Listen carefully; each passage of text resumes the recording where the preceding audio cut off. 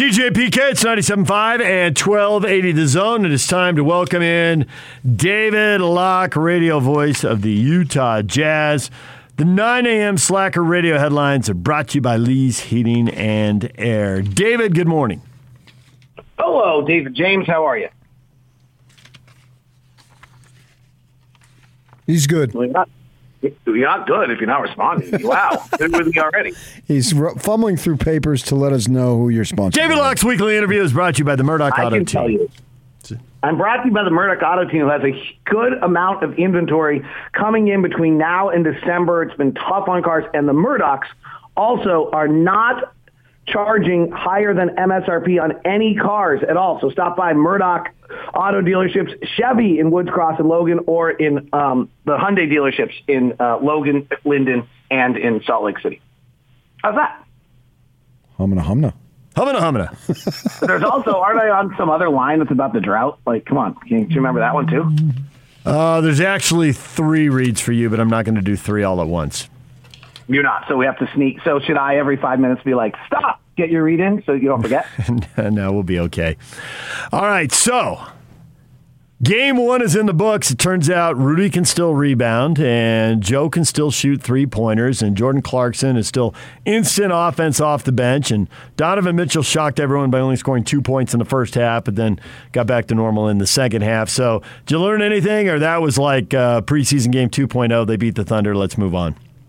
Thunder aren't good. Right. I do think that there's this funky little thing going on in the league. The unintended consequence of all the positives about the playing game is that I do think there's these franchises that are just making sure they're so bad that they're not in 10th place, right? Because if you're in 12th or 13th, your fan base suddenly wants you to compete for 10th. So you've got to make sure you're really clearly in 14th or 15th place in your conference. And I think Oklahoma City, Houston, and Orlando have done a wonderful job to make sure that's true this year. So there's just some really bad. Those teams are really bad. Let's add in that the coaching staff still makes amazing adjustments at halftime. Like they made a subtle little change to get Donovan going when being guarded by Lou Dort to open up the third quarter. It worked perfectly. I thought that, hey, we're really good. The biggest questions out of our fan base right now are about Hassan Whiteside and how Jared Butler works in. So if you're worried about your ninth guy behind your historically great center and your 10th guy in a team that usually has a 9-man rotation, then you're really good. So what'd you think of Whiteside? I think what we're asking out of him is crazy hard, so let's start there, right? So we just announced the top 75 players of all time, and I actually think Rudy, in 10 years, you're going to wonder why Rudy wasn't on that list. He's going to go down in the modern era to me, and maybe I'm forgetting someone. There's been 4 great defensive centers: Dwight Howard, Dikembe Mutombo, Ben Wallace, and Hakeem Olajuwon. And Mark Eaton probably gets in there somewhere, but just those 4 to me are the elite kind of, and fine, we can call Mark 5, the elite defensive centers of all time. Rudy's going down is better than Mark. Rudy's going down, I think, is better than Dwight. I think Rudy's going down better than Dikembe. He might go down better than Ben Wallace, but that was pretty special. And Olajuwon was incredible. And I think Olajuwon, because he was, is probably one of the 10 or 15 greatest players of all time, we've forgotten how good he was defensively. So we're talking about a guy who in the modern era is going to be one of the 2 or 3 best defensive players of all time. And we're asking someone to do exactly what he does every time, and we wonder why he struggles at it. So I think we have to understand that what we're asking out of Whiteside is virtually impossible to do, and I thought he did it fine. And over time, we'll see. What I don't know about Whiteside is whether he's a learner, right? So as Quinn teaches him and the coaching staff teaches him what he's doing, is that in his skill set to take in information and use it? Or does he, when he played for Miami for 5 straight years and was good, well, he knew that system by the time. And then he was okay in Portland and he wasn't good in Sacramento. And so it's very hard to bounce from team to team every year and integrate new systems and understand how to play. And I don't know where he is on that scale of being able to learn. Okay, but at the same time, I get the feeling he's not being asked a lot because he's not being asked to win the game. He's being asked not to lose it. And so if they go out there and trade buckets while he's on the floor, isn't that good enough? Yeah, we were a little more than trading buckets with Favors last year, even though we weren't good defensively. So we'd probably like a little bit more than that. I mean, he is playing with another All-Star and Mike Conley, or with an All-Star and Mike Conley, and playing actually usually with Mike and some of the time with Donovan. Excuse me, he's not playing with Mike. Mike's only playing with Rudy. So he's playing with an all-star and Donovan some of the time, and then with Jordan and Joe. So it's a pretty good lineup. We better be better than just trading baskets in that time period. I saw Conley didn't even play 25 minutes. You think it's a situation where if they don't need him to win the game, don't play him? No, I think the goal, I think Mike's a 32-minute player at this point in his career. And then anytime you can shave 4 minutes off that, would be great. So that's the reason why Jared Butler's playing. And Trent Forrest is available tonight. It might be Trent Forrest tonight. Against De'Aaron Fox, I wouldn't be surprised at all if Trent Forrest didn't play. So the reason you're playing that 10th man in the rotation right now is if you can sneak 3 minutes out of him in the second and fourth quarters, and then suddenly you're taking Mike Conley's minutes down an extra 3 to 4 or 5 minutes. That's a big deal by the end of the season. Right? If you do that for 80 games, it's 400 minutes. So that's what I'm saying. So we can expect to see more of it if the situation allows it. Yeah, I think the situation allowing it, though, the way you phrased it, PK, was if you're not, unless it's going to help you win. I think the situation is more of if Jared Butler and Trent Forrest can be productive in those short, tiny stints, and not, that's probably where DJ's break even is correct, and not be detrimental to us. And then the other thing is you want to have either Jared Butler or Trent Forrest ready. We have 2 back-to-backs coming up on Saturday, Sundays on our upcoming road trips. I think we do Chicago, Milwaukee, and Miami, Orlando. Is that right? On those 2, I'd be really surprised if Mike played both those games. So on those nights, now you suddenly need 22 to 24 out of those guys, and it's hard to ask a guy to sit for 8 games and then play 24 minutes. So let's let him play 6 to 8 and then play 24. Playing the Kings, Harrison Barnes went berserk, and Buddy Hield shot it pretty well. The law of numbers, will it revert to the mean here? This is a 120-point game for the Kings if the Jazz aren't careful. Yeah, so here's the great thing about working with Ron Boone. He's just the best, right? He's 75 years old, and he could fully check in and be like, you know what, actually, I've pretty well established I don't need to work. But the exact opposite is that Ron Boone and I sat on the plane yesterday and watched the Kings Blazers game. So a few things on that. One, the Blazers really did not look particularly engaged. If I was in Portland, I'd be pretty concerned about what I saw in that game and the amount of defensive mistakes they made, particularly on plays involving Dame and CJ, where those guys have played together for a long time and are just it wasn't clear what they were doing. It was a little disturbing. So Portland did not put out a particularly good effort defensively in that game. The Jazz will put out a far better effort, so I'm not sure Harrison Barnes will get the same looks. A lot of straight line drives, though, in the half court. We're going to have to guard our yard stuff is going to be a big part of this. They run a lot of action at the top where their bigs trailing, and they kind of start it on one side, swing it to the other. It's a lot of false action that just kind of breaks into one-on-one drives. From them. And then they're the number 1 team in the league in transition, so you better get back defensively. I do think this. I don't know if Sacramento did this because of the fact that Dame Lillard and CJ McCollum were playing, but last year Sacramento was the worst team in the league against the pick-and-roll ball handler. And they threw kind of a tepid double toward, I don't know what it was, kind of toward Damian Lillard, where 2 guys came off picks with him. But it wasn't really a double team. It was more of kind of a show and get back, but it was on too long to get back. So I'm not quite sure what I would call it. It meant that Nurkic had 20 and Cody Zeller had a bunch. If they do that, Rudy could have 30 tonight. So they had the agent of Marvin Bagley complain that the Kings don't know what they're doing because they don't have him in the rotation. I think he got a DMP in the first game. But I thought, and I want to get your reaction to this, that the agent really blew it. If he was looking for the ultimate trump card to prove that the Kings management is beyond stupid, it would have been not to say that you're not playing Marvin as an example, but to actually use Marvin as an example by saying you guys thought he was better than Luka Doncic. That's how stupid you are. I actually think this is the first sign that they're, trying to win. I think they've been trying to win for a while, but there aren't a lot of metrics that Marvin Bagley helps you win. Well, doesn't that prove how stupid they were, that they thought he was more valuable? That was the ultimate trump card. The management would have said, guilty as charged. Yeah, would have you used, the only thing that would have been hard, though, in that press release is whether you use Luka Doncic or Trae Young. or Jaren Jackson. Yeah, I would go Luka. I think he's better than Trae Young. I mean, nothing against Trae. He's a good nice young player. How about Dallas's debut under Jason Kidd last night? I thought of you.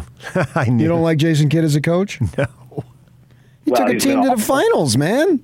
No, he didn't. Well, he's a player. Never won more than 41 games as a head coach. I meant as a player. Oh, fine. He's never won more than 41 games as a head coach. And he had Giannis. A young Giannis. Come on, be fair. Fine, then go look at his Brooklyn roster and tell me how he only won 40 games there. Because it was a transition team. It was not. I don't even know who was on Brooklyn's team. He just wants to argue with you. Who was on that team? I can't remember. Darren Williams, Kevin Garnett, Paul Pierce. Pretty good team. Oh, they were so old. And Williams was broken down. Come on, that's obvious. Did you think of me more when Dallas had a bad night under Jason Kidd, or when the Lakers looked as awful as they did on opening Well, night? you also pumped up Portland, so let's pump the brakes on your genius. That is fair. I do think Portland looked awful. Portland looked as the three teams. I have not watched Dallas yet. The Lakers and Portland both looked disturbing. How about Steph? Holy smokes! I went back and watched the first quarter last night. But you don't see it with the Warriors.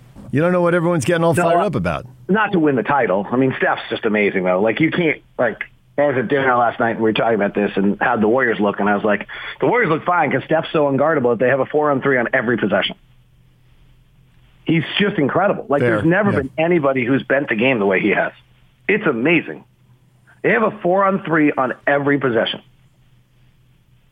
They've got numbers then. Right. We were discussing about earlier this morning that is the advent of the three. Can you singularly point to Steph Curry as, without question, defining person in changing the game? Does it go beyond him, or how much do you put it on him? To what level? I mean, he's the revolutionary player. But he also is one of the greatest players of all time. So I want to, he would have been great in any setting of any time. He's probably the modern Pistol Pete, isn't he? A little shorter, maybe? Yeah, I mean, but his handle is the best there is in the league, and his shooting's the best there is in the league. He's insane. But yeah, he's the. He revolutionized the game. Yes or no? Yeah, absolutely. Yeah, 100%. Do you consider him a point guard? Well, here's the thing where he's revolutionized the game that hasn't happened yet, is that his generation of players hasn't entered the league yet. I think that's the next thing that happens here, is that the kids who grew up who were 10 years old when Steph Curry was great, are just about to start entering the league. And these kids are going to be they can shoot from everywhere. That's all they've ever done. Yep. Steve Cleveland has been telling us for a couple of years that when he goes to his grandkids' games, and, it's not just their teams, but the other teams they're playing, or there's a tournament, he sees multiple teams, he says everybody goes out, dribbles through the legs, behind the back, and into a three off the dribble. And he said when he was coaching, nobody did that. Coaches didn't allow their guys to do that if he was at a high school game. Nobody really wanted to or thought about it. It is that whole transformational thing of these 8, 10, and 12-year-olds watching on TV, and then they want to go do it themselves. Right, and they can do it. They're gonna figure out, and the weight training's better, so they can do it. They're gonna do it. No, it's gonna be great.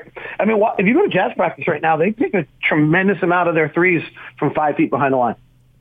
It's a part of their daily routine, is taking their 3-point shots 5, 6 feet behind the line. Because everybody wants to bend the defense and turn everything into 4-on-3s, 3-on-2s, 2-on-1s. Yep. Yeah, and frankly, I was actually in a session once where I was giving an analytical presentation of what's next in the NBA, and my point was that the 30-foot 3-point shot's a better shot than the 16-foot jump. So as the shot clock winds down, that should be your answer.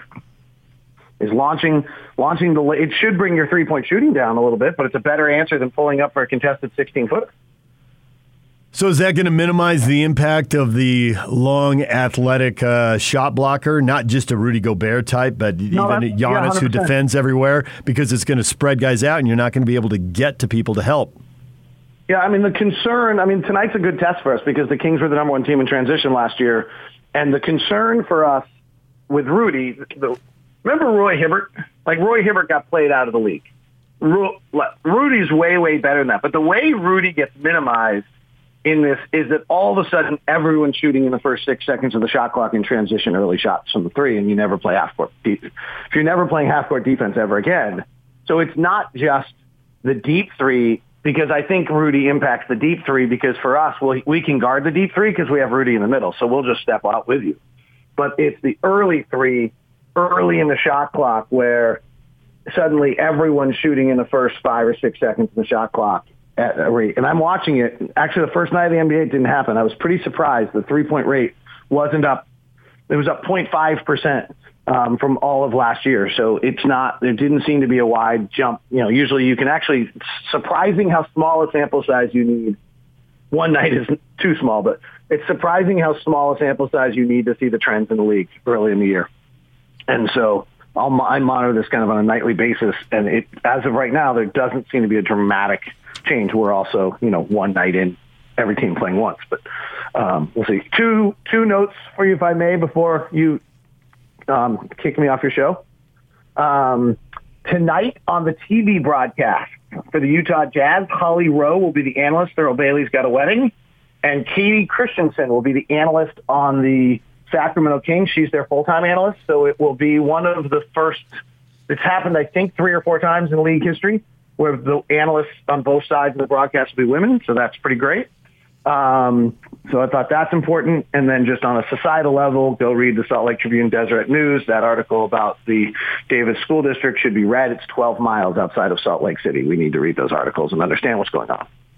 David Locke has joined us on the Smart Rain guest line. Utah will be in a drought next summer. Smart Rain knows the 2022 budget planning for most businesses is already underway. Take advantage of their Save Now, Pay Later promotion and do your part by saving water while saving money. Check out Best of State Award winner Smart Rain at smartrain.net. There's a third one. What's the third one? Oh, no, I did 2 at the start and 1 at the end. Gosh, you're good. There you go. You notice you slide it in. The sponsors served. The listeners served. Wow.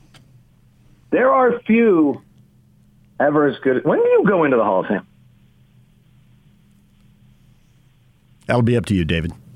You handle all that for me. You're the guy who took me to a bagel shop and offered me a minuscule amount of money to get into this. Yeah, I'm responsible for a lot of you guys. Not PK, though. Not my responsibility. If he likes to tell me every time he sees me. Thanks, David. See ya. When we come back, your feedback, the final word on a Friday. Next, stay with us.